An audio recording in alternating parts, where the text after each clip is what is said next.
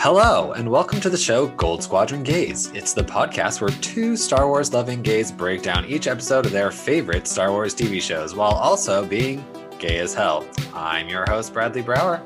And I'm Charles Rogers. And today there is a twist in the tale of the gay drink. I was trying to get a pink drink, which I've been getting religiously since someone introduced them to me.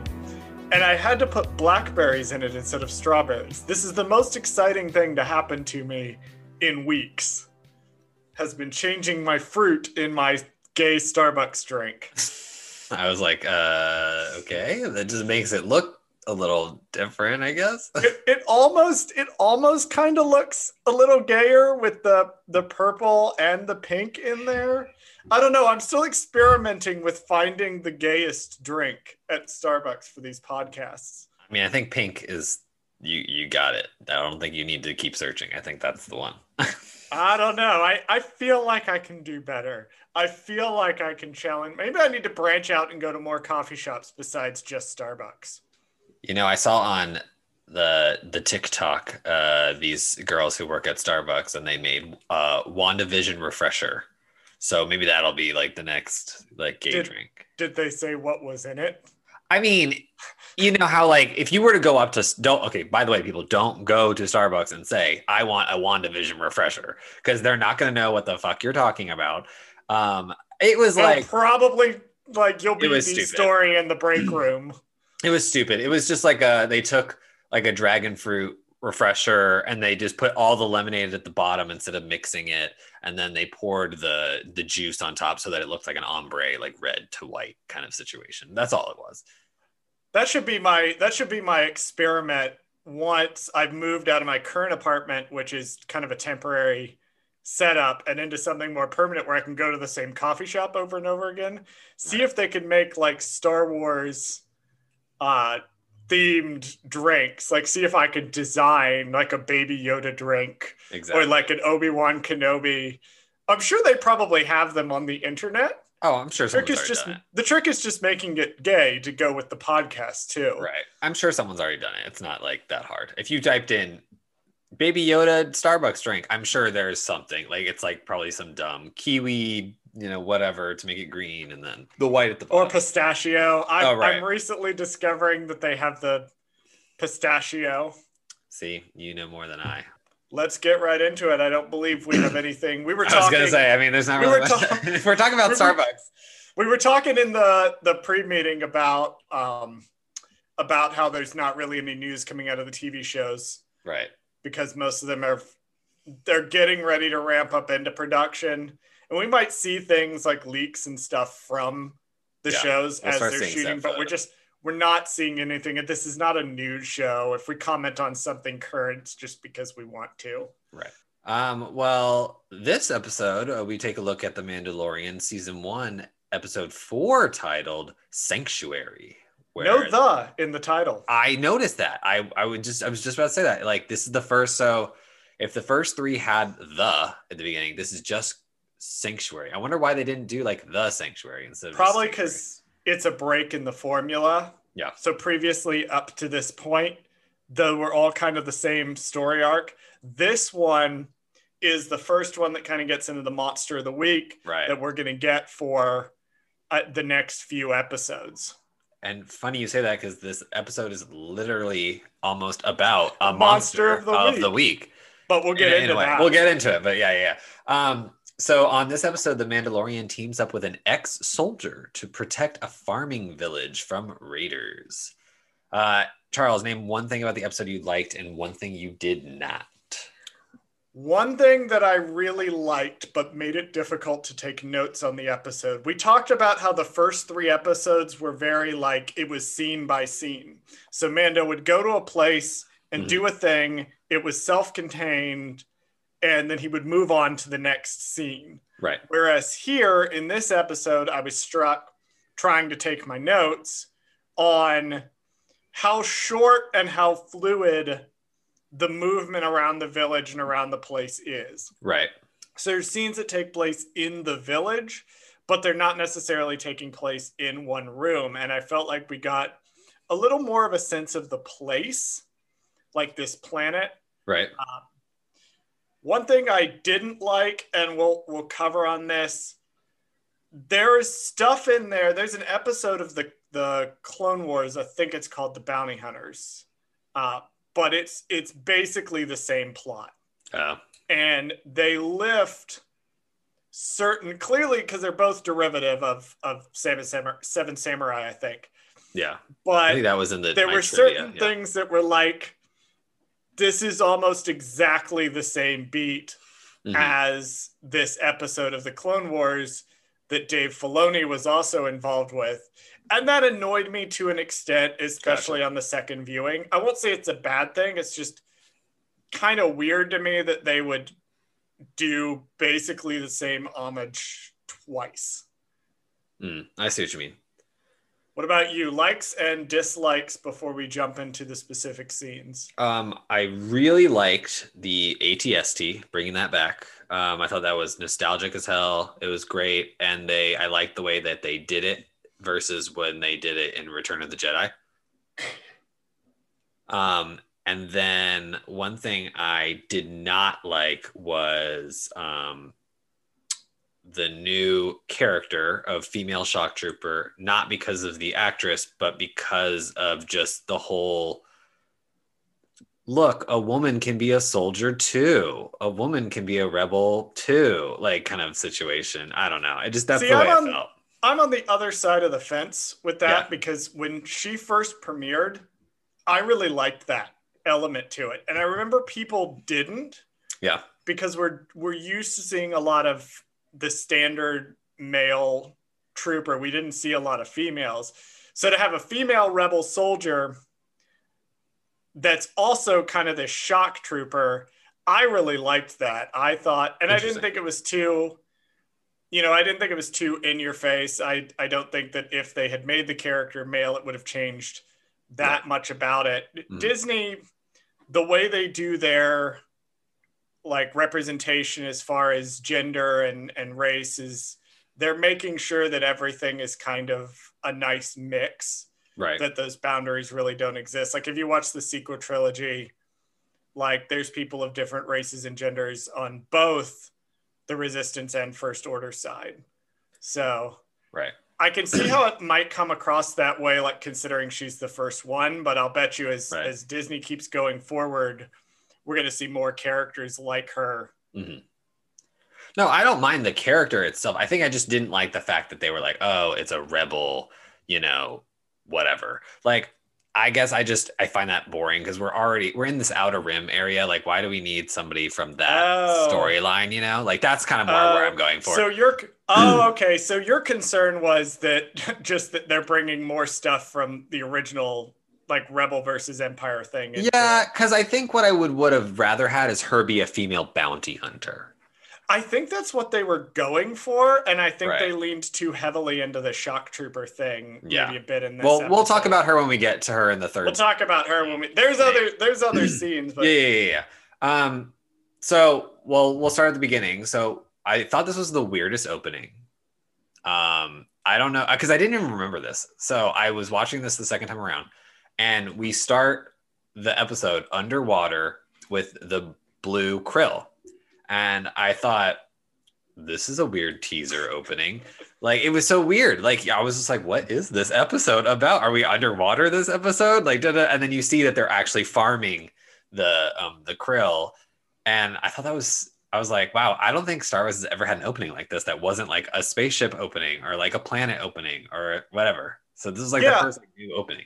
Episode 2, I noted that this was another, like, it was almost like the same type of shot as the second episode, where remember we had the lizard. That was the opening of episode 2 was the lizard, and then his foot comes in and it's seamless. Yeah. Here you can kind of see where the seam is. Yeah. But it's still pretty impressive to have the fish, and then it kind of goes down and comes up to the live shot of the villagers. I liked, when they pulled out and they showed... For some reason, the droid on stilts stuck out to me. Yeah, I thought he was cute. Shots. I thought it was really cool. Like that because it actually, they reminded you with that, just because it's a primitive village doesn't mean they don't have robots. It doesn't mean that they don't have aliens. It doesn't mean that they don't have, technology, because it is Star Wars still. They're part of this universe, Right. the different aliens and the different Right. droid integration and all that. That's part of the universe. Right. And I loved it. He The was village, so cute. the village might have 1 or 2 TVs in the whole village. Same thing, the village might have 1 or 2 droids that they all scraped together and bought to help out with farming. So it's very sad when Right. the bad things happen to the droid later on. Even when in this scene, right? Because Mhm.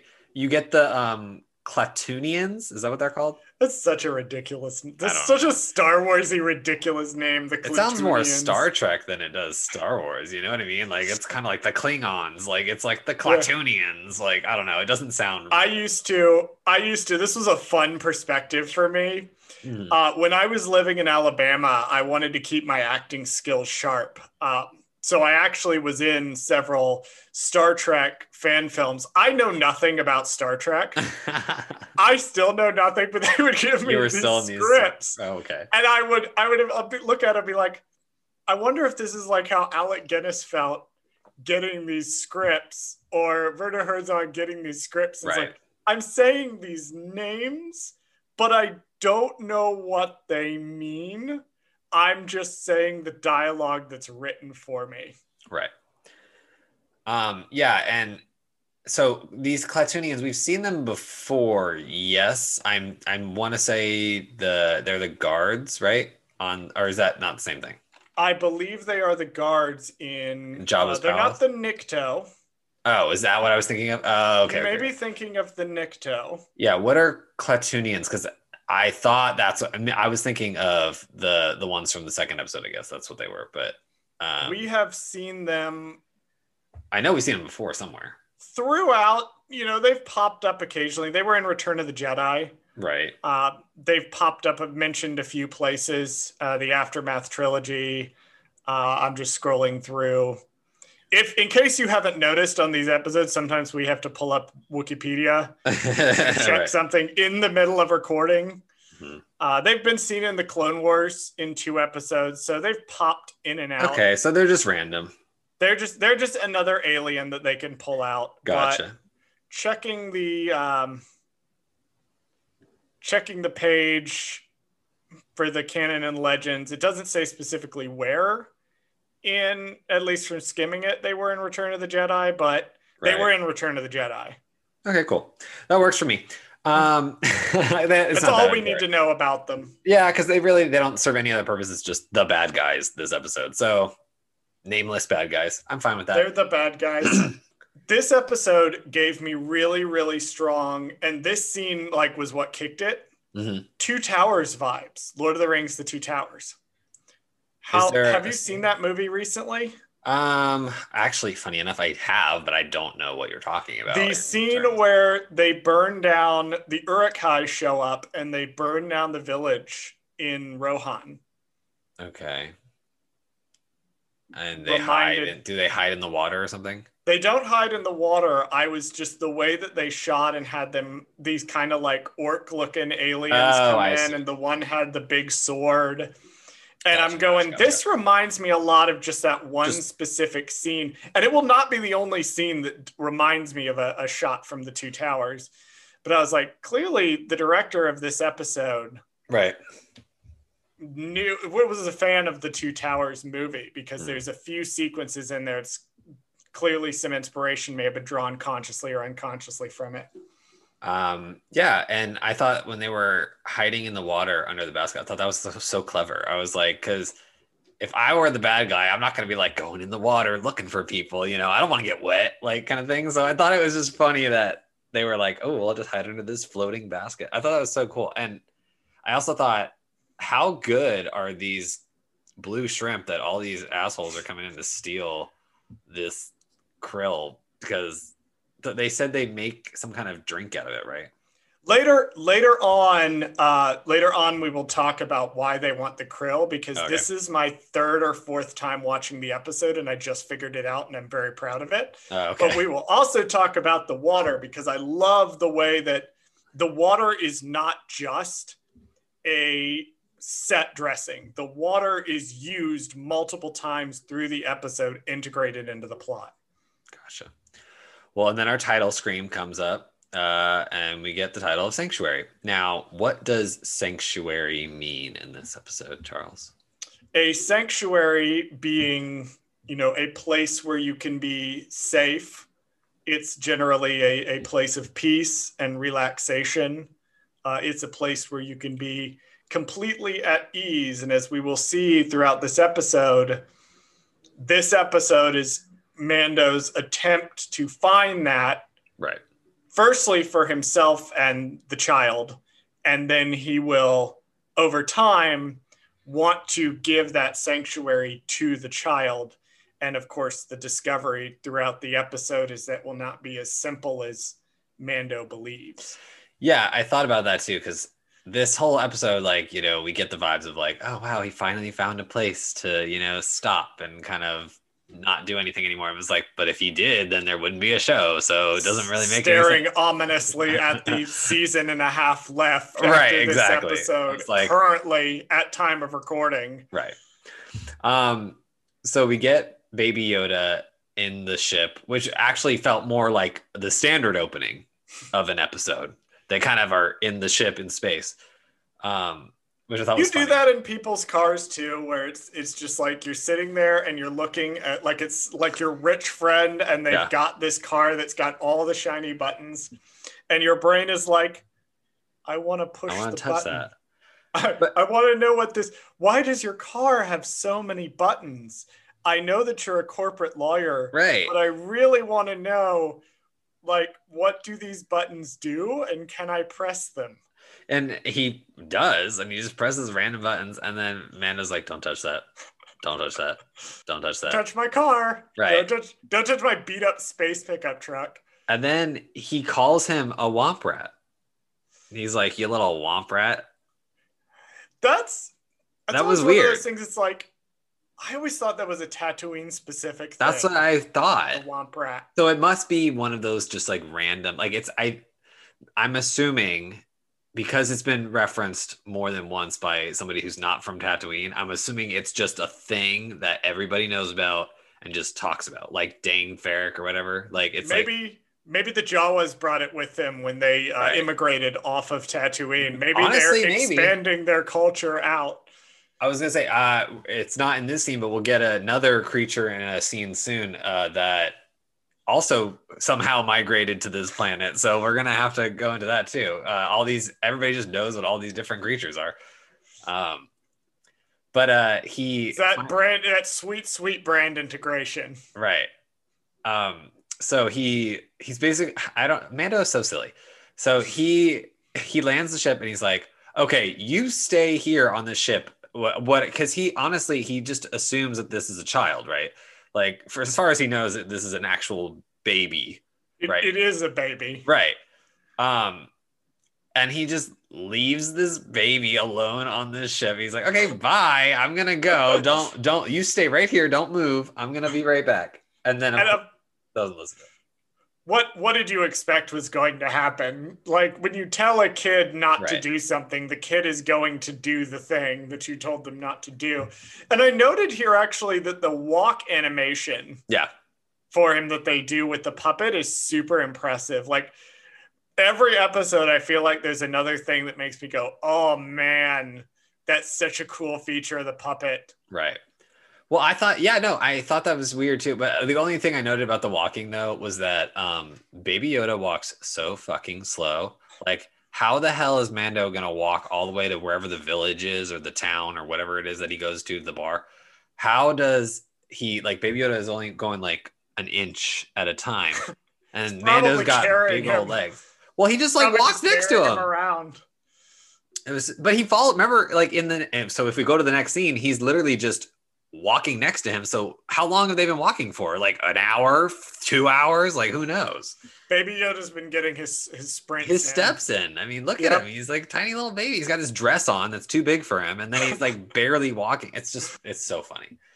I need to take a lesson from that. I need to have more Baby Yoda. I need to get a Baby Yoda so that I could be encouraged to walk more. Right.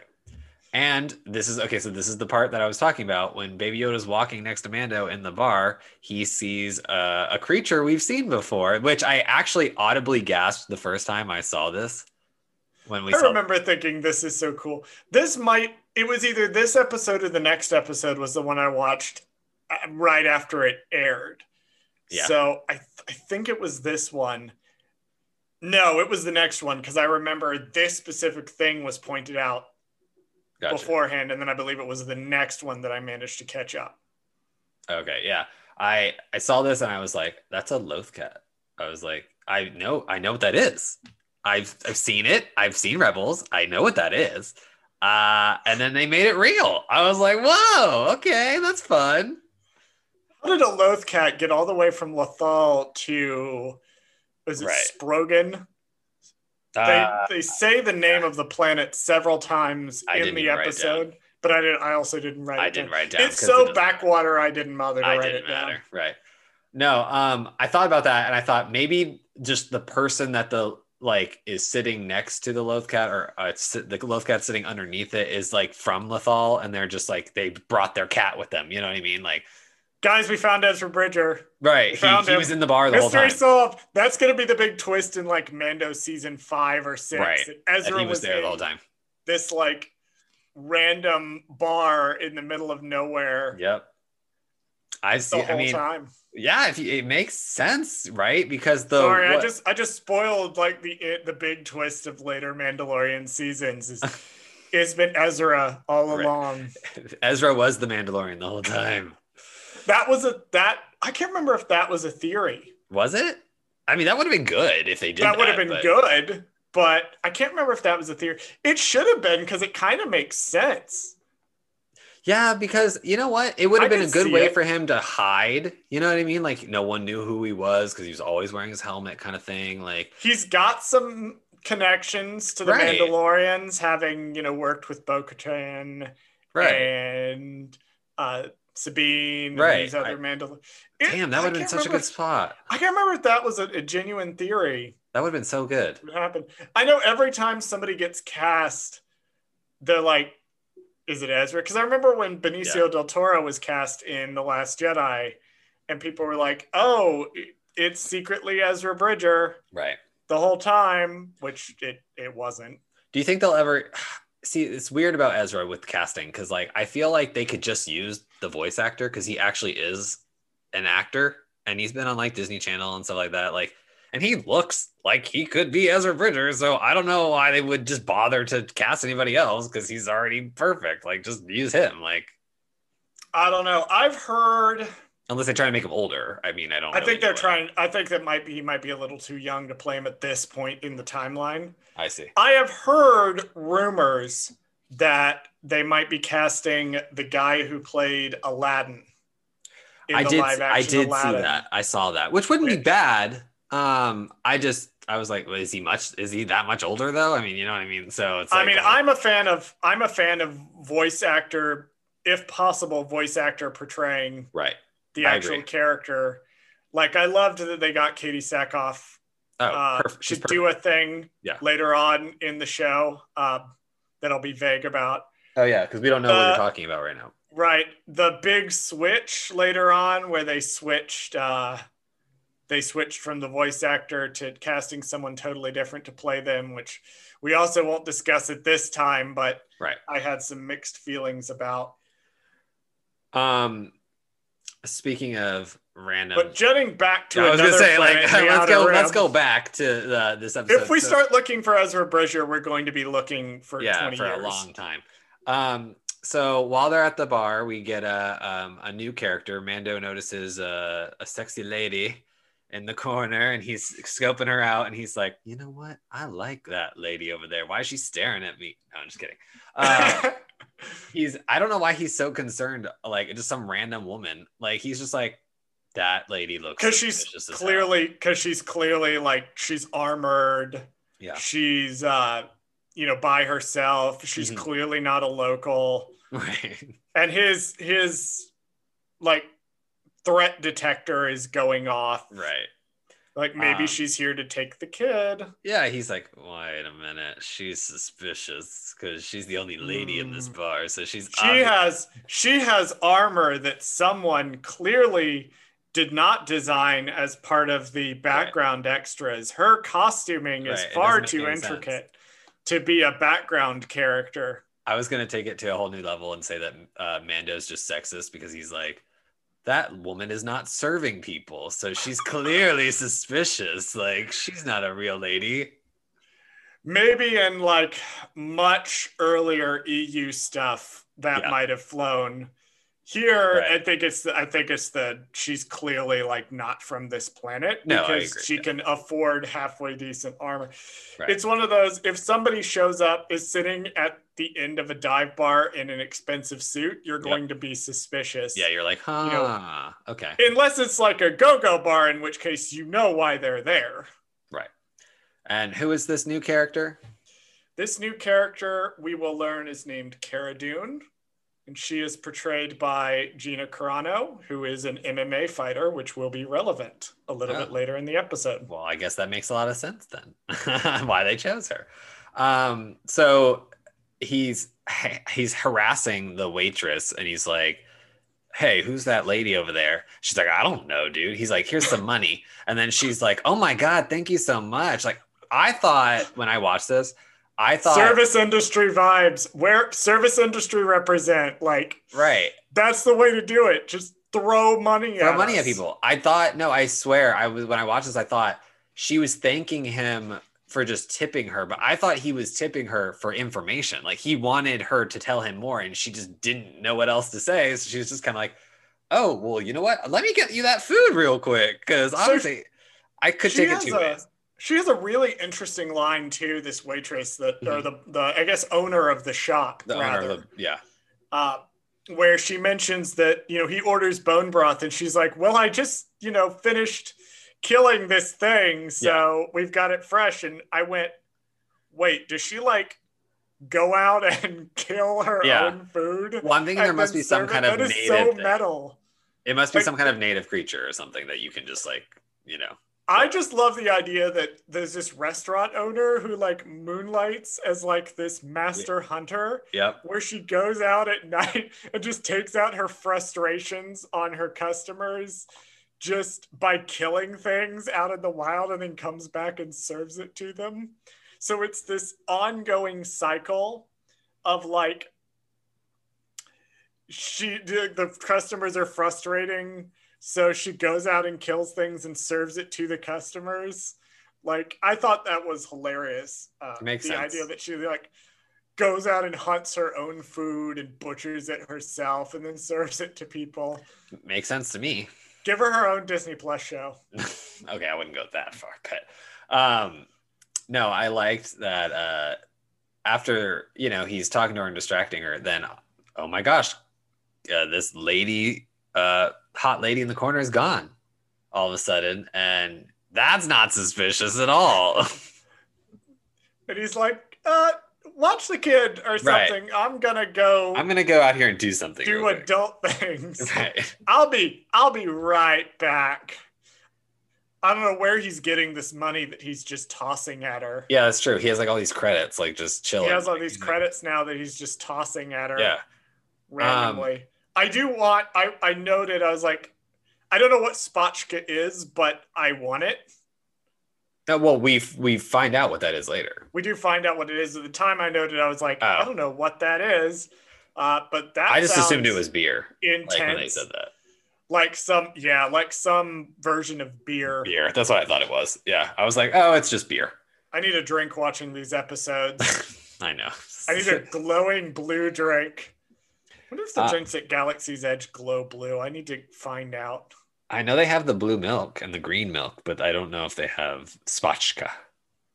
They should. You can buy alcoholic beverages at I don't remember what offhand because my brain immediately filled in with Aunt Z's Tavern and I went, that's not right. There's only two Resistance. There's only 2 places in Disney's park that sells alcohol, I believe. One of them is I think it's called Olga's Cantina. Hmm. I believe one of them is the place in Star Wars land Oh. sells uh, alcohol. Oh, see, I was thinking it was because I know there's a VIP club that you can be a part of at Disney. And I forget the name. It's like Club 33 or something like that. And it costs like $30,000 to join, and then it's an additional like whatever a year. And they're one of the only places in the park that serve alcohol. Um, but for public reasons, I think you're right. I think there is a new place in the Galaxy's Edge that has alcohol because you know Star Wars parents want alcohol too, not just Disney parents. So It's there for people like my friends who are going to have to come with me the first time that I go, in that by the time you've ridden the Millennium Falcon 5 or 6 times, it's 2 o'clock in the afternoon, and that's a reasonable time to start drinking. I think if you're going to have to ride the Millennium Falcon at least 3 or 4 more times. I agree. And I also think he back to Mando. He somehow he can see her footprints when he leaves. Did that strike you as weird? Like, what was Yeah, that comes up. Like, this is a criticism I have of the show. Okay. Because, like, his visor thing does whatever it needs to do to communicate relevant information to the audience, and he never uses it otherwise. So, like, the thing where he could go in and, like, listen in using the scope of the rifle in episode 3, I Right. don't think that comes up again. I think this might come up again where he can, like, track things using his visor, but it's essentially there to communicate to the audience, like making sure we are aware of where the footprints are. And I'm like, I kind of wish they'd be a little more consistent with it in the show and like find ways to communicate this that are not Mando's helmet can do another thing Yeah. or I his thought gear can do another thing. I thought maybe it was just more like not a maybe it is maybe more like a heat sensor kind of thing. Like obviously, if she had just stepped there, the footprints would have been a little bit more hotter space than like the other because of friction or something. I figured It's that's a what it was. body heat Yeah. thing, but like, I don't know. It's part of the territory, I guess, to have the. Right. It's a natural extension of picking up the TV remote on set and having that be I can now track the things because of space technology magic. I mean, Right. for Yeah. fuck's sake, it's a franchise about magical space wizards. That's true. I'm not gonna throw a huge fit because they got lazy and were like, this is the way we have to communicate this to the audience. Yeah. I mean, it was fine. It's whatever. And then she attacks him, obviously, because the footprints disappear because she jumped up on the roof or some bullshit, like, which was fine. She's like hanging on to like a fence post, or I don't even know what it was. And she like swung down and kicked his ass, like, which I get, like, but at the same time, it was so predictable. It was like, oh, her footprints disappear. Tropes. Yeah. Trope. It's the whole thing is just built on tropes. And this is the fight that I went, oh, that's why they cast. I mean, if you're going to cast an MMA fighter, you want them to do the hand-to-hand fight Right. at some point.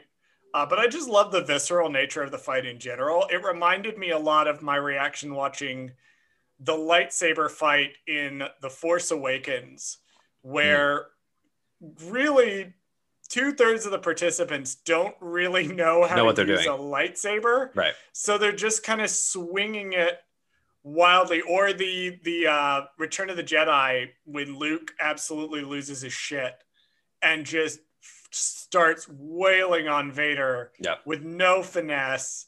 He's just like beating just the pure rage. shit out of him. I was like, I love those really visceral fights, and this one was one of those. But, that's just me. Yeah. Well, I love how it evolves into another use of bad flamethrower. Yeah, I had that in my notes too. Like Like the flamethrower is still shit. Dude, like if you can't beat her up, he's like, well, shit, I can't beat her up, so I gotta burn her ass to a crisp, and obviously that doesn't work either. The final battle of the Mandalorian, the entire show, is going to be like in the Mandalorian throne room or something, And he's gonna beat whatever the big bad of the series is by using the flamethrower. And that's gonna be what this whole thing is leading up to. The they were like, flamethrower. he had it all along and he was able to finally use it or something. The final evolution of the character, he does a thing with the flamethrower that's not bad. Another note I had, which I hate. This is the one episode where I felt like the tropes actually bothered me because I felt like they did so many this episode, which is I get, but at the same time it bothered me. This is the whole trope of let's beat each other up until we realize we're not the enemies of each other and we're actually supposed to be friends. Like, come on. Yeah, I mean it is kind of how friendships start though. Just wailing on each other sometimes until you decide, turns out we like each other. Right. We have the same exact thing in common. Yeah. We don't like each other, but we both like Star Wars. Let's start a podcast. No. Maybe you and I should have beat the shit out of each other when we first met in that history of TV class. That would have been much more engaging first day than what we actually got. Right. I love how the fight scene ends with the most famous thing to come out of this whole entire show, which was the Baby Yoda soup meme. God, I love that meme. God, I love it. I remember the day after this episode aired, that was all that was on Twitter, was just Baby Yoda sipping out of his cup. I love it. That's all it was. All the internet was for a whole week. The memes of this show are delightful. Yes. That it spawned out. Not so much the second season, but the first season. First season for sure, yeah. Baby Yoda is just an icon because he's so memeable. Right. Because just any little thing he does, you can throw, whatever situation throw you want text on it, or throw it, attach it to your tweet. Like it briefly replaced, I think it still has to a degree replaced the Kermit sipping tea meme. God, I'm on the internet too much. The pandemic needs to end so I can go interact with some real humans again. I think that actually was like a point that somebody brought up, was that like the Kermit meme is dead. And so now Baby Yoda thing is the long live Baby Yoda. Right. So the only other thing I had for this kind of, I guess, segment, I don't want to call it a scene because it just kind of like the episode kind of ends here and goes into the next kind of half of the episode. They are really like segments. The scenes, like I was mentioning in my likes, they move dynamically between areas of this environment. Yeah, it was weird. My notes are so weird like that because I'm like, this is kind of the end of this section, like because they have this little conversation. I didn't really have any notes about their conversation other than the fact that Mando goes, well, I guess this planet's taken, so we gotta go somewhere else. Planet. The whole planet is taken. The whole planet. I was like, is this planet the size of like the state of Georgia? And they're just in Atlanta, and they're like, well, and I don't feel like living anywhere else but Atlanta, so why the fuck else would I stay here? So I'm just gonna leave and go to another. Time to move to Tennessee. But does that mean that there's only like this town-esque thing and then like maybe little settlements everywhere and that's the whole planet? I don't know. That line also bothered me.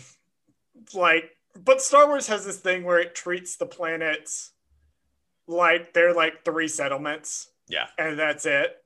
Like the Rebels episode, Twin Suns, actually like starts with Maul wandering around in the desert. And the whole point of that sequence was to demonstrate that just because he knows what planet Obi-Wan is on does not mean that he can necessarily track him down immediately. Right.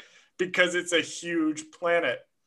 I liked her line about like Kara's whole story about, I was like a rebel shock trooper and that's what I did. And that's what we signed up to do. And then when it transitioned over to the New Republic, like a lot of us who were soldiers, we didn't really know what to do with ourselves because, we were soldiers. We weren't really peacekeepers. The implication there being, some people had signed up with the rebellion to fight. Right. And when there was no more fighting, they were like, what are we going to do? We can't just stand around and be peacekeepers all day. We're soldiers. So a lot of them, it speaks to the kind of person that the rebellion would have attracted. Right. And kind of, well, what do we do when the rebellion is over and everything is, quote, gone back to normal, which, as we see in the sequels, didn't really work out. Right. Yeah, that's pretty much all I had for their little conversation. Do you have anything else? I do not. Okay, because I really want to get into the next section because this is this is where a lot of the new actors show up. So I just want to talk about one in particular is relevant to the recording of this particular episode of the podcast. So I'm quite happy that it timed just the way it did. You know what? I have a note about. Okay, hold on. We'll get into it right now. So Mando's just on in his ship fixing it up at night, and then these two guys in a boat. Sounds like a joke at the beginning of the joke. Two guys in a boat come up to him. I actually didn't get their names until much later in the episode, but I wrote them down here. Their character names. Mm-hmm. I don't think it's really that important because they're just minor characters, but it's Cabin and Stoke are their names. And who is the actor that portrays Cabin, Bradley? Is that written down? I didn't separate them. I just have them both. I don't know who played who. I just have each one. Cabin is played by Asif Ali. Okay, well, we'll get to him. Well, let's get to him late. Wait. Let's wait for him. Let's get to him later because he's more information. Because the other guy I don't really have that much on. The other guy, his name is Eugene Cordero. He does a lot of voice acting. Most recently, he was in Kong Skull Island, but he's in a lot of other stuff. That was just his most recent thing. Voice actors get around. Yeah, I've discovered he's in a lot of stuff voice acting. I think he did like Archer. He did a lot of Disney stuff, Star versus the Forces of Evil. He did other stuff, but now we can get to the very important one, which is the one that we want to talk about. Well, this one shocked me because I didn't actually notice him until this time reviewing the episode because I was like, oh my God, I know who that is. It had to be pointed out to me. Right. And I would see him in the background of other scenes after it was pointed out to me. Yeah.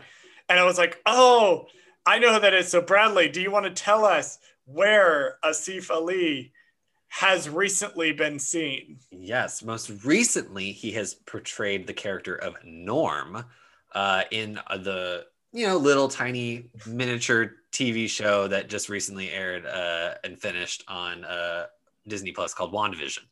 Yeah, I'm sure most of our listeners have never heard of WandaVision. Of course not. But it was a small little sitcom that aired for just a couple of episodes and then got canceled on Disney got canceled Plus. Immediately. That immediately got canceled. I thought it was so cool seeing him on this. Yeah, it's neat. I've mentioned on other episodes that we do a pre-meeting, and every meeting we talk about WandaVision. So it was neat to be like, oh, we're going to be able to come to this episode and talk about this actor who was in WandaVision, which we've both been watching. I know, isn't that weird? It's weird how incestuous the whole entire Star Wars universe is because it's like you could be on something in Marvel, you could be on something in Disney, you can be on something in Star Wars. Because now, since the House Mouse owns all of it, you really get incestuous because it's like that person was in Star Wars, that person was in Avengers, that person was in Cinderella, and without wishing to spoil one of my favorite bits of casting, we will get an actor in a very, very upcoming episode who has been in all three. Oh, I like that. A little teaser for next time. We may see an actor who has appeared in Star Wars and Marvel and a proper Disney movie. Yeah, so that's pretty much all I had for their little conversation. I didn't really care much about what they said to him other than just kind of like, we need your help because we're being attacked. We need the big, strong man to help us, kind of thing. We don't know what to do. We don't know what we're doing. Right. We'll hire you with our little bit of money. I like how Mando continues to be, very cold and dismissive immediately. Yeah. And then 5 seconds later is like, fine. Yeah. I also like the only reason why he even decides that is because he's like, wait, you said you live in the middle of nowhere? You live in the middle of nowhere and you have a roof on your house. So much for the planet not being big enough for two people. He immediately goes to another section of the planet. Well, he then immediately is like, I need the money, but he's going to pay the money to Cara Dune, which Right. I thought was interesting. Like we talked earlier about how they may have put a little bit too much emphasis on her as a rebel. Yeah. This was a scene that kind of implies, and I wish they'd done it earlier, that she's working as a mercenary now. And so that's what you would do to get her to do it. Right. And that's just wants a place to settle down. And that's why I said that it bothered me that they put that emphasis on her being a rebel trooper when in actuality they should have just simplified it and made her a bounty hunter or somebody who would work for cash, or be able to be influenced by cash faster, so that we didn't have to do kind of like she's doing this out of the goodness of her heart, kind of situation. If I were editing the episode, like editing the script to the episode, what I would have done is I would have made the revelation, the revelation that she was a revolution fighter. Yeah. The end of the episode, I would have started with her as a mercenary. Yes, and not reveal. That would be more impactful for these later scenes, especially the scene later on when she's talking about what an ATST can do. Right. And then at the end of the episode is revealed, well, she knows this because she was a rebel shock trooper. That would have been, they should have switched her little story that she gave Mando right before this. They should have put that towards the end, been like, wow, you were really good out there. Like this is why you were really good. And she's like, well, yeah, because here's my tattoo. I was a shock trooper in the Rebels. Well, I mean, it's hard to hide it because the design of it's on her face, but she could have covered it up and then, revealed it. Yeah. Some kind of like thing where like the water like smeared away her, cover up or something. And it would have been like, whoa, where'd you get that tattoo? Oh, I was a shock trooper in the war back then. Lucasfilm, I live in Los Angeles. Yeah. You can hire me. I'm right here. I'm right here. I will send you I've sent my resume into them 3 or 4 times already for different jobs, but I'm like, I'm right here. You can hire me. I'll make your already really good things better. Right. Moving on.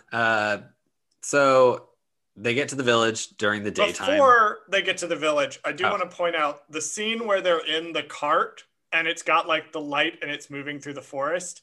So Star Wars isn't science fiction. Star Wars is space fantasy.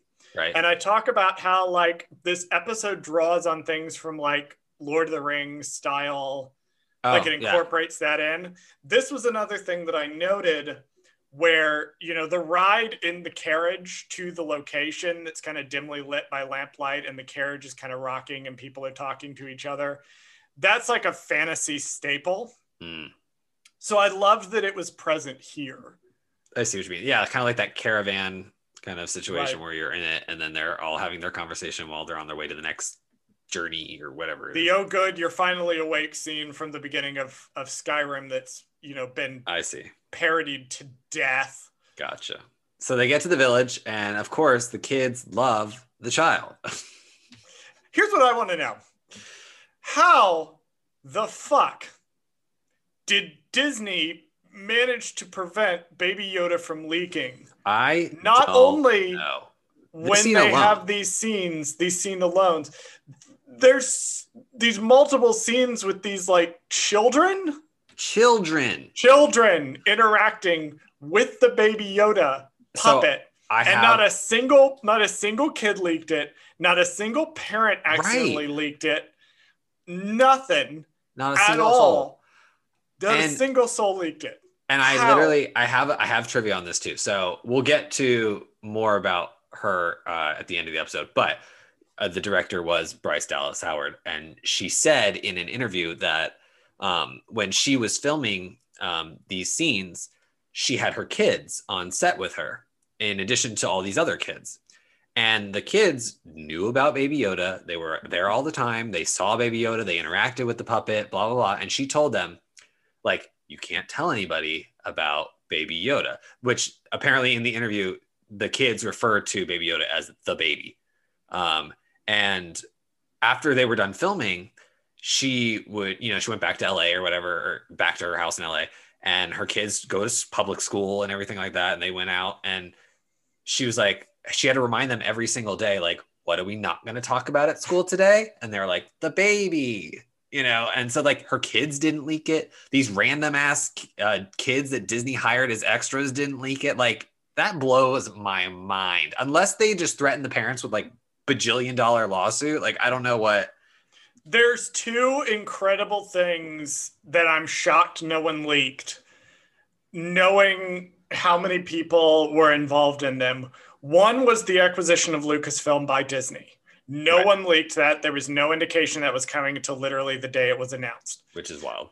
The other thing was Baby Yoda. Yeah. Looking back on the first season and seeing just how many people, including young children, interacted with Baby Yoda, and nobody knew a thing about it. And like, they were super cautious. They didn't have any Baby Yoda merchandise ready for Christmas that year. Right. Specifically because they didn't even tell any toy companies about Baby Yoda. Right. Because that's how these major leaks happen. That's how Kylo Ren's what he had on beneath the helmet was leaked. It was leaked by a Lego set.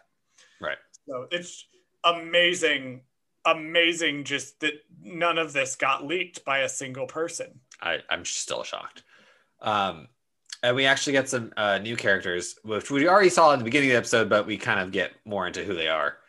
The characters of Omera, who plays our lady villager, and then her daughter Winta, which her daughter's not that important, but the lady is, and she's played by Julia Jones, who we've seen before, not in Star Wars, but she is best known for, well, at least what I recognized her from, because I was like, she looks familiar. Like, she's not just some random lady who got a part in a Star Wars thing. So I know her best from two things. One is she plays the female werewolf in the Twilight movies. Of course, that's where you know. Of course, she was in Eclipse. Of course, it is. She's played the lady werewolf. Because there's only, of course, in Twilight, only one girl can be a werewolf in that story, because everybody has to be either a sexy vampire or a werewolf, and all the werewolves are boys except for one girl. Now, Bradley, how old were you? Because I was in high school when those movies. Oh, I was in middle school, early college when those movies were coming out. So were you a Twilight fan? I definitely read the books, but I wasn't like a fan. I was in like the 5th grade, I think, when Twilight came out, so I wouldn't have read it right away. I would have waited until probably the 3rd book had come out by then, which is like 7th grade-ish is when I would have read them.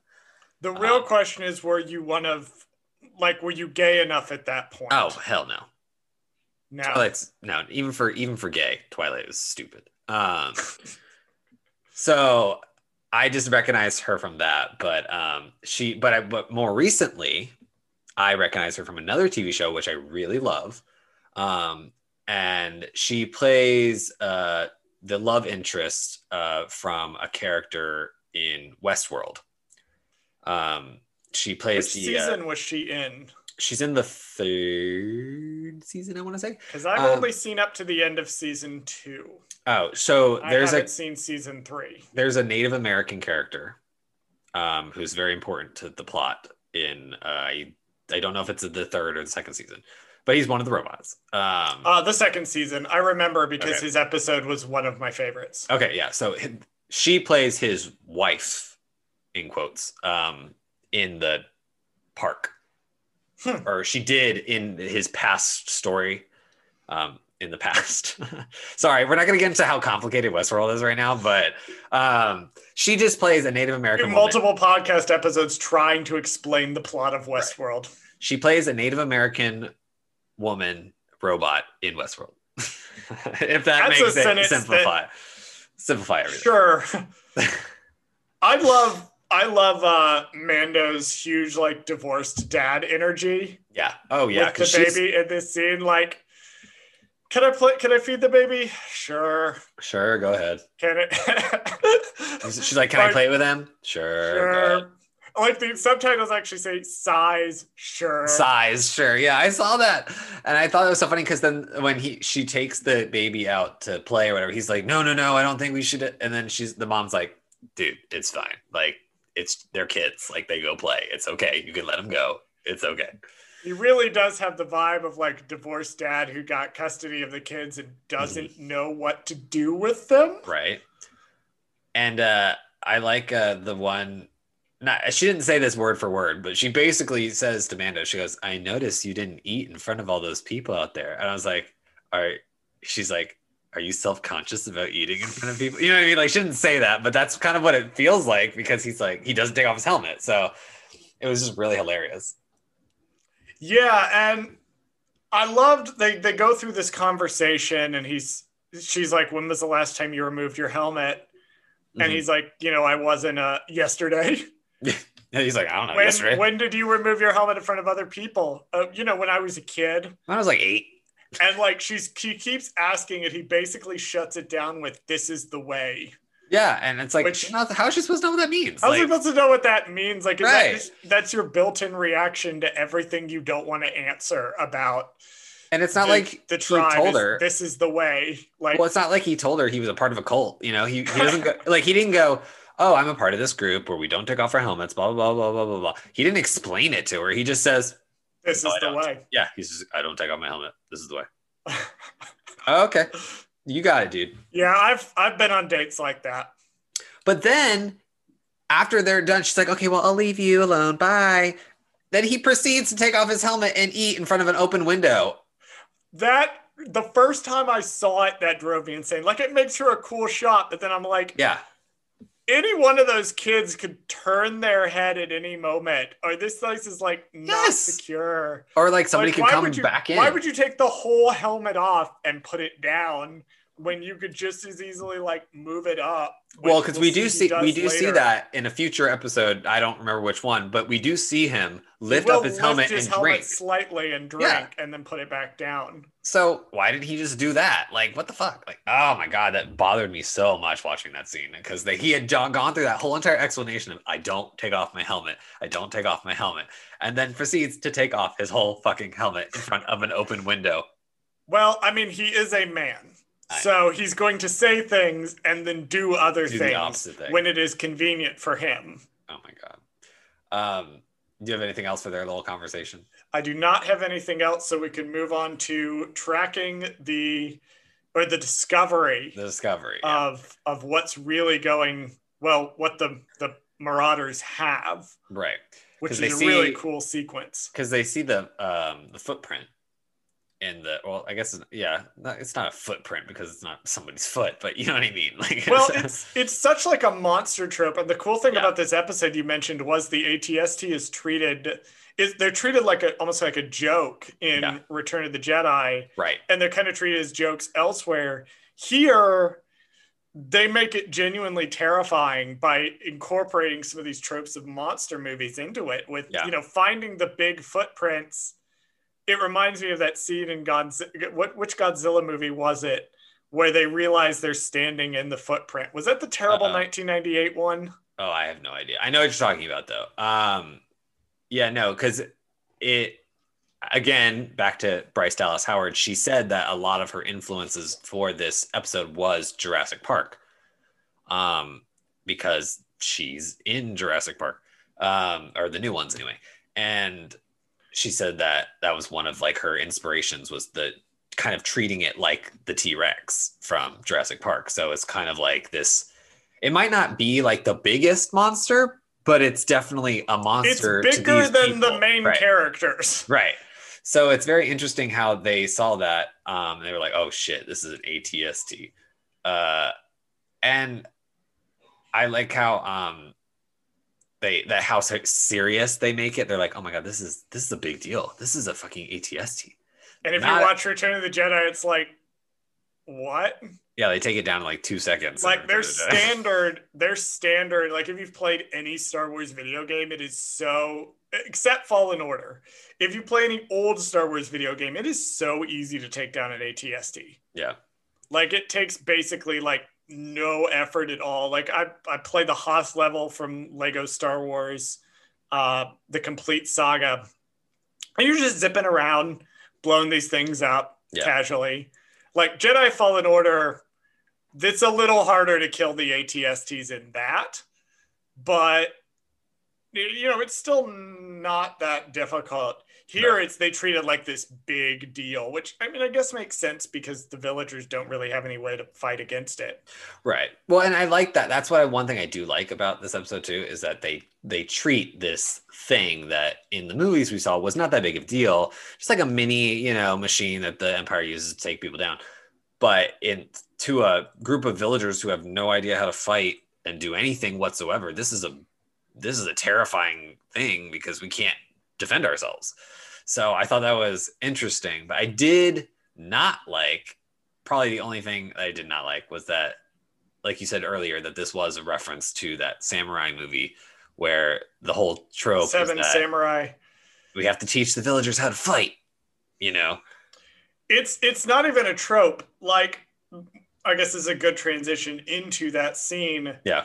I have noted, this is where I wrote down in my notes. I already knew it because, obviously this is not the first time we've watched these episodes. Yeah. But I wrote down, this is the plot of that one episode of Clone Wars and also Seven Samurai. And then 2 notes later, I'm like, Cara Dune is doing the same thing Anakin does with the sticks. Yeah. Like, I'm pretty sure the exact same actual thing that he does where he's training them to use the sticks. Which is a reference to the film, but it just kind of made me roll my eyes. Right. And like, they're doing the stick drills, which in this comes back later in a neat way. But watching the scene again, I went, you could have done a different training montage.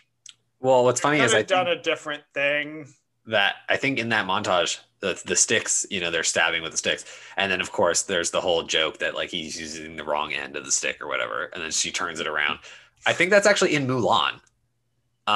When they're practicing their stick fighting in Mulan, in the original animated movie, they're doing that thing where they're fighting. And then Mulan has the stick backwards, or one of them has the stick backwards. And then the general guy, he, like, takes the stick from her and he twists it around. He's like, look, you have to use the right side of the sticker. I feel like that's just like a silly, trope that's just been used so many times. And so I guess that's why this whole entire montage scene, I just kind of was like, whatever. And then, like, the whole, when he asks, he's like, does anybody here know how to shoot a gun? And of course, our main woman character is like, I'm the only one who knows how to shoot a gun. Plus, I'm a woman. So, obviously I'm really good at shooting guns too, because I can keep hitting the pot at the same time in the same place. I think it's more the unexpectedness of somebody, because I remember that got flack too. Yeah. For her being so good with the rifle. I'm like, the implication there, the sort of the interesting part of that is that there's this one villager that knows how to do it really well. Right. And I think it's one of the things that, it may have needed to have been communicated a little bit better, that she obviously had some stuff going on. Mm-hmm. Like in the background, right? Like with her background that we don't know about. I have noted later that I hope she comes back because I do want to know more about this character. Well, I was thinking about the fact that she could shoot the gun or whatever, and I think the problem is, instead of it coming off as, oh, there is some weird backstory that we don't know about her, and she's a really good shot for some reason. Like, she knows how to handle a weapon. Like, there's a whole backstory there that we don't know about. But instead, it came across as like, oh, I'm a woman. Like, and it's unexpected that I can shoot a gun, the kind of thing. And that's why I didn't like it. Instead of, no, the reason why she can shoot a gun is because there's this whole backstory about her life that we don't know about, where maybe she was involved with somebody who was really into weapons, and that was her, ex-husband or whatever that has the kid kind of situation. And I was hoping for more of an explanation on that. I think that there's a conversation definitely that can be had too about bringing in like preconceived biases. Yeah. When approaching this, because I didn't get the same vibe that you did. Mm. I didn't get that vibe from it at all. Like, I remember people criticizing it. Yeah. For that, between the introduction of Cara Dune in this episode and then the one villager also being a woman. That's not something that would be present necessarily in universe. That would be something that we would be bringing in our own unconscious biases. Like, right. We would look at it and go, of course, Disney wants to showcase, now that they're trying to bring more diversity into Star Wars that really as present in the old legend stuff, and they might be overcorrecting a little bit. That's a bias that we bring in and apply to it. Right. Where in universe, at least as far as the Disney canon goes, that's not something that in universe would raise any flags. It would be the use of the weapon in general. So I definitely think that looking at it and examining it as, when you look at these things, you kind of have to examine it through the lens of, is this a failing on the episode's part? Is this a failing on the writing's part? Right. Is this a failing on the marketing's part? Right. Or is this something that I'm bringing in?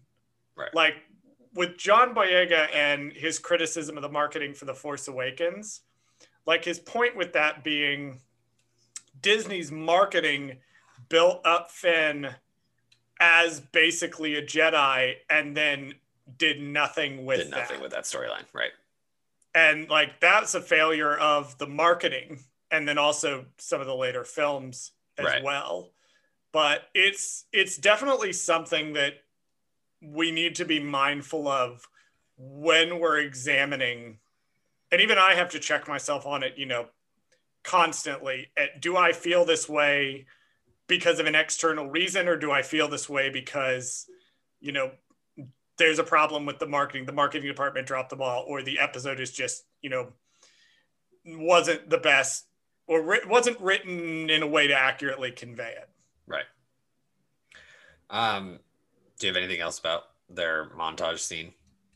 I do not, other than, no, I already said that I wanted to know more about the main lady's backstory. Right, yeah. So that's pretty much that's all my notes for that. And we move into the sequence in the woods. I really wish I had checked that Clone Wars episode before we started recording this. I should have gone back and rewatched that to see how much of it's the same. Well, maybe when we're done with this season, you'll have plenty of time to go back and watch all the Clone Wars episodes. Maybe there's a huge glut of TV right there for us to cover. Exactly. So yeah, they sneak into the bad guys' camp. They blow up their shit. I don't know why the liquid glowing is hilarious to me, but it is. Yeah. I only had 2 notes for that little mini scene, which was that the glowing stuff, I thought, so now we know that's the Spotchka, right? Yes. So the implication is that's the Spotchka, and I never put together until this episode. Yeah. Like, because they don't come outright and say what's going on with the Marauders, why they're raiding the village. Right.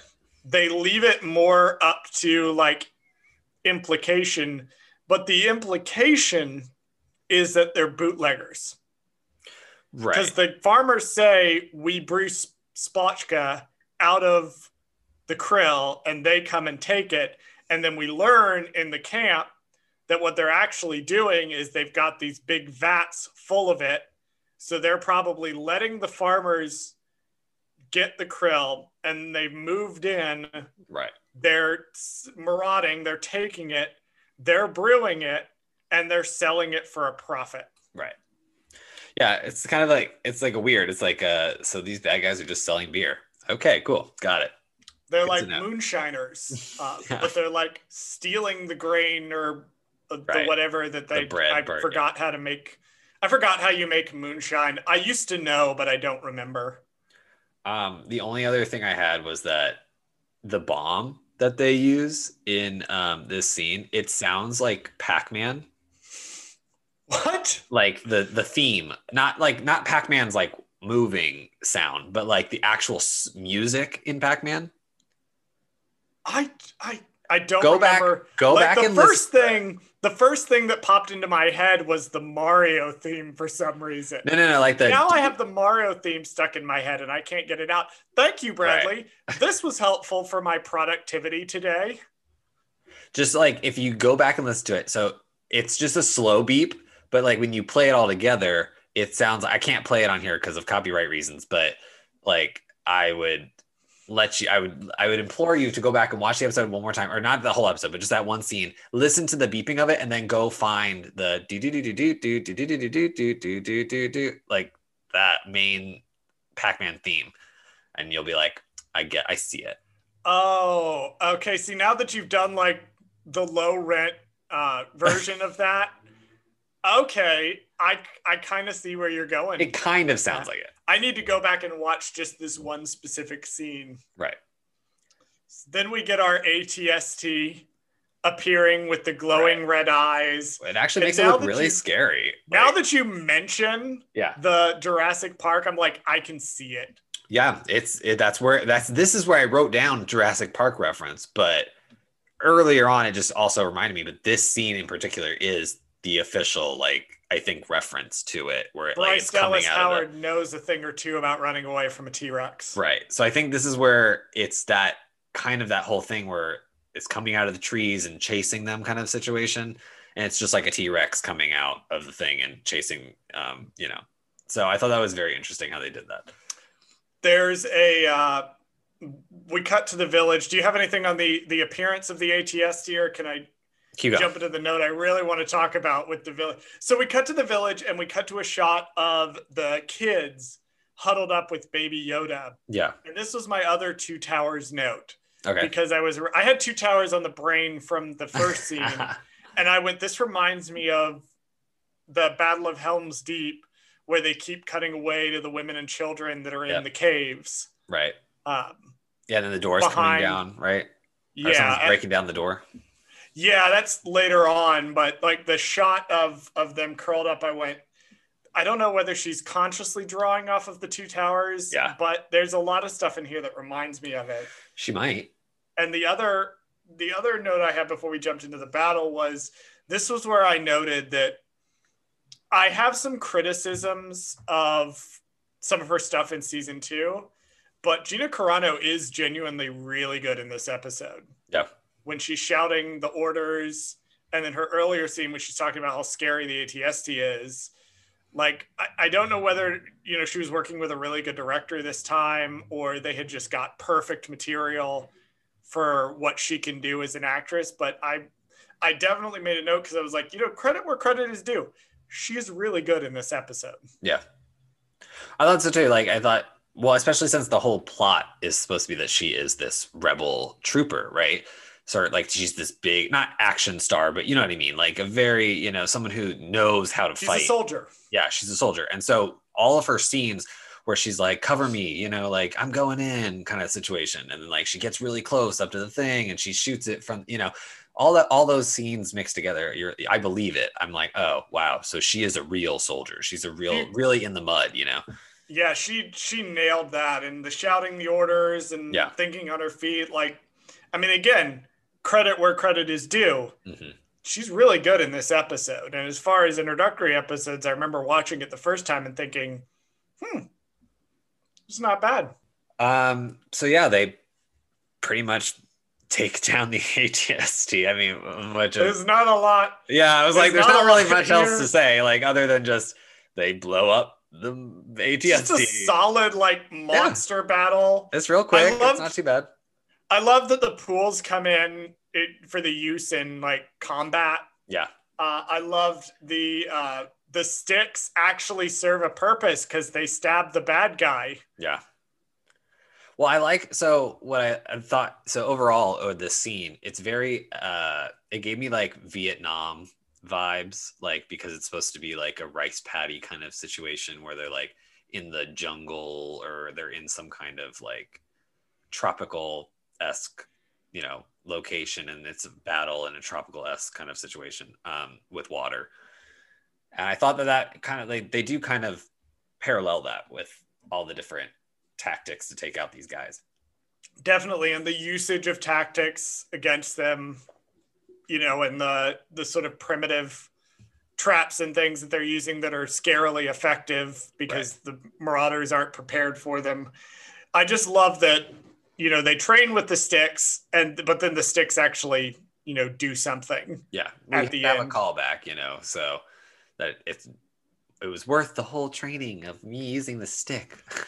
Well, last time we taught you screenwriting 101, we taught you the Chekhov's gun. Right. This is a great example of setup and payoff, where we see the stick and then the stick, isn't a one-off. The stick ends up getting used. Yeah. A little faster than you normally would see it, but I mean, it still works. It's a self-contained episode. Yeah, it's pretty quick. Yeah, so it's not a big deal. So yeah, they defeat the bad guys. They all go run away, and then Baby Yoda tries to eat a frog in the next scene. Baby Yoda's always eating, and that is a hardcore mood. I actually have a random note here, and I forget what it was, but helmet logic is what I wrote down. Helmet logic. I'm trying to remember what that meant in this scene. I had noted that this was a lot about this was where the point where the helmet is actually explained. Oh, maybe that's what I wrote down, or something like along the lines like the reason why he can't take it off or something. Because I wrote that down thinking like, oh, she's gonna try to remove his helmet. And then she does. I remember that scene in the trailer actually when she tries to remove the helmet. Like I remember that being in one of the early trailers for The Mandalorian. Yeah. I was shocked because it mentions, like I think Cara Dune mentions, something. It's been a few weeks. I'm like, it's been a couple. They've been just hanging out here for a couple of weeks. Like, what have they been doing? And I realized that, okay, if they establish the fact that it's been a couple of weeks, I could understand why this lady is so into Mando, because she's been spending time with him. Before, she has no idea what this motherfucker's like. She's never seen his goddamn face, and she is like hot for Mando. Like it's like falling in love with somebody behind a blank Grindr profile. Like exactly, you don't know what this guy looks like. No idea what he looks like, and I think that's why at the end, where she's so comfortable, she's like, "I'm gonna take off his helmet because we know each other now. We know each other's secrets. We can look at each other." Well, I mean, she would have won that because it turns out he looks like Pedro Pascal. Fun fact. Okay, are you ready for this? Ready. So here's where the trivia for the episode comes in.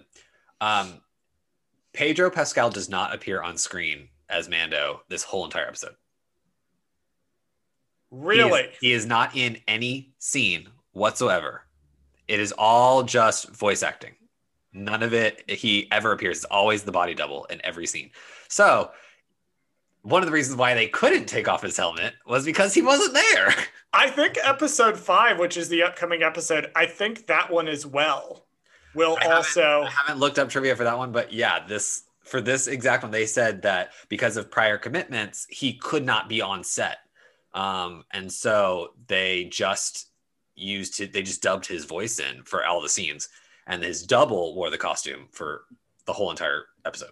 Because they were committed. They wanted Pedro Pascal for this. Right. And it's very obvious why, because he's incredible in the role. Right. Well, it's also too, I think also the planning for the future, as well. Like, I know they're establishing the fact that he doesn't take off the helmet, but, obviously that can't last forever. Even just logistically, it doesn't make any sense, to hire somebody with a face, and not show their face kind of thing. It doesn't make any sense to hire someone with a face. Right. Because at that point, then they would have who cares who does they could have had anybody voice it. Could have been fucking Robert De Niro if they wanted to, if they're never going to show his face, it just might as well make him, you know what I mean? Like you could have anybody. You could have Jon Favreau voice him. Jon Favreau could have voiced it, and he could have been like, well, I'll never have to show my face on screen, so it doesn't really matter if I'm in the body. Like, it would have been great. Like, you could have fucking Mark Hamill do it. It wouldn't have mattered. Like, Mark Hamill voices everything in Star Wars from here on out. Right. I was surprised. I was surprised to learn just how prolific of a voice actor Mark Hamill was back in 2008 or 9 when I learned that about him. Right. He does everything. I think most people would say that he is the definitive voice of certain characters for them, because he just does so many different roles. And I think especially with Joker and stuff, he people are like, no, he is the Joker. There's not another person. People he appears a couple of times voicing different things in Star Wars. Well, we can move on. We should probably just move on, because the episode's pretty much over. So, do you have anything else for the end of the episode other than just the bounty hunter? I do. I wanted to note here. I normally kids are normally bad in a thing, but here I really liked them. I thought they added a degree of levity and sadness to it. I also loved how the episode did not end with the spaceship flying off. Yes. Well, it ends. Before we get to the ending, we have to note that there is some random bounty hunter with the tracking fob watching them Is it during a this whole conversation. Kumaz? I don't think so. I thought it was, but then I think it's just somebody wearing like a mask or something. I don't think it has I any think it's particular. somebody wearing a mask. Yeah, it's not like a weird. It does. I don't think it's relevant. Cara Sadness. yeah. Sadness. They have to leave because I guess nobody stopped to think that maybe there were still bounty hunters tracking the kid. Right. So they're like, we you would have can't thought this leave. would have been Mando's like first thought. Because the lady villager's like, you can just stay here forever. I'll raise Baby Yoda as my own child, and we'll be happy. And la la la la la. And then all of a sudden, which is not going to happen, right? Because like all of a sudden, there's a shot somewhere off in the distance, and because Cara Dune just shot somebody in the back who was tracking him, and it's like, oh well, shit. Word got around that some shit went down a couple weeks ago, so now we got to get out of here. Oh man, it turns out that I didn't wipe out every bounty hunter in the entire galaxy. Right. When I shot up the Bounty Hunters Guild, it turns out there were more bounty hunters. I know. I do like though how, like you said, the episode ends with them. I don't know how the Seven Samurai movie ends, but I'm assuming it's something akin to people being on some kind of carriage or something, riding off into the distance, and they're looking back at the villagers kind of like as they slowly disappear into the distance. I got very like Western, like he very rides Western, off into the sunset kind of vibe from this, he had come and did the thing and saved the village, and now he's going to move on because that's what happens in this genre, which is the genres that Mandalorian is drawing from. Right. And I like it because also I liked how they are on this like carriage like going away, but it's a robot carriage. So it's like not R2D2, but it's some kind of droid that is piloting the the carriage in some way and like driving it away. And I thought that was just nice. Star Wars is space fantasy, and so you're gonna have these elements of it that are. It's not science fiction. It's not, right. Other series that focus more on being like the science. They're going to prioritize the aesthetic above the functionality. And then they're going to go back in and fill in the functionality later for pedantic nerds who don't have better to do with their time than sit there and watch Star Wars YouTube videos on the internet. This is a self-owned, by the way. I'm describing myself when I say that. So yeah, any last thoughts on the episode before we get to the directed by? Rewatching it again, it was interesting to come into it as a self-contained episode. Yeah. This is going to be the first of our kind of Monster of the Week episodes.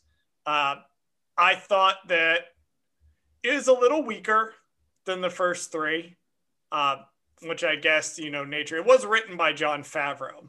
So it's not like they brought in a different writer and the writer is suddenly worse. I just think it was a good concept, but I think it leaned too heavily into the Seven Samurai reference. Yeah. It leaned a little too heavily, into trying to be this self-contained story. Yeah. I thought that they could have done a little more with Cara, or maybe not more with Cara Dune, but they could have structured things a little bit differently where there might have been a little more mystery behind the character. But overall, end of the day, it was a fun episode. Yeah, no, I agree. It was very simple. I think actually, though, out of all the episodes we watched so far, if you were to categorize them, this would be my least favorite out of all of them. I would agree with that assessment. Just because it just doesn't really fit into the whole situation. So I think it would go, for me, of the four we've watched thus far, I would say probably the Mandalorian, then the Sin, then the Child, then this one, then Sanctuary. I agree. That's actually probably my exact order. As of this, that's my ranking of the episodes right now. That's my ranking. We're not going to do the weekly ranking of the episodes. It's not going to be a thing. It's going to take way too long to do that. And then once we get to like 20 episodes, it's going to be annoying. We're just going to be like, forget this. It's somebody's favorite episode, I'm sure. Well, what we can do is we can say what our favorite episode of the season was at the end of this. We can be like, our favorite episode was this one this season, or your favorite, so we'll do that later. But we'll do a season one. We'll do an episode that's just a season one recap. There's your preview for what's coming up, partially between Mandalorian season 1 and Bad Batch. Get hype. We will cover all of this stuff later on. So yeah, the episode ends with directed by Bryce Dallas Howard. Actress known mostly for other stuff, but Jurassic World was her most recent film that she was in. I believe she was also in Twilight. I believe she was in Twilight. Eclipse. She was. She played there's one of the evil people's girlfriends or whatever. She's like a lady vampire, which was hilarious. But fun fact, her father is Ron Howard, director of Solo, a Star Wars story. Yes, and I was reading, because I was double checking some things before we recorded this episode, because I have learned to do that. Right. And on one of the things I was reading, it did note that apparently he had no idea that she was doing this. He was surprised to learn that that his daughter was also a Star Wars director. That's interesting because, well, other fun fact, she's only the second woman to direct a Star Wars project behind Deborah Chow. But the fact that she was one of the directors, I thought personally, it was one of those situations where it was like, oh, we have a good relationship with Ron Howard. His daughter really wants to get in directing. So an easy way to do that is just to be like, well, it's just an episode of a TV show. It's okay if you don't do a great job. Like, it's just like a one-off thing. And if we like you, we'll keep you on. If we don't, you can come back, and do another one later. That's basically what they did for Dave Filoni, because he wanted to be a live action director. And so Jon Favreau worked with him, to kind of, and like he studied with Rian Johnson. He would come to the set of The Last Jedi. Right. And observe how Rian Johnson would do it. But I love how that, like, both people in the family have done this. So, like, I thought that was just like a fun little whatever. Well, Ron Howard is also, like, deeply connected to George Lucas. Bryce Dallas Howard is like somebody who's known, Lucas for a long time. Gotcha. Because Ron Howard, I think he was in American Graffiti, I think. And he's also, been friends with Lucas, I think, for many, many years. Well, overall, I thought it was a great story. Like I said, not my favorite, but not the worst. So it was okay. I'm ready for next week. I'm definitely ready for next week. It was baseline. It was fine. I wanted a little more from it. Yeah, but I agree. So there you go. There's the addressing of, we are not going to necessarily be completely praising of everything on this show. Right. Yeah, we don't have to be like, wow, that was the best episode I've ever seen in my life because it was the next one, the most recent one. No, I don't care. It was an okay episode. It was fine. Yeah. There you go. We're not going to be critical. We're going to be critical of some things. Right. That's that. That's all I have to say about that. Lucasfilm, you can still hire me. Right. In fact, if you hire me, I will stop being critical of things on the internet and just unabashedly praise everything. Right. I mean, I praise like most of it anyway, because most of it is good. All right. Well, that's all for this episode. Anything else? That is it for this episode. Our Dank Ferrick count still sits at 1. Dang, Ferrick. That sucks. Dank Ferrick, it's still sitting at 1. Okay, well then maybe they don't overuse it as much as I thought they did. I think they get more later. I think it's like Carabast. I think they get it more later. Well, we'll find out. We're still sitting at 1. We will find out where we're going from here. And we are, I believe, as of this, we are halfway through The Mandalorian Season 1. Oh, wow. Okay. Well, I'm ready to see. I think it definitely starts to pick up after this, for sure. We'll see. I feel like once per episode, I'm going to choke on my gay drink.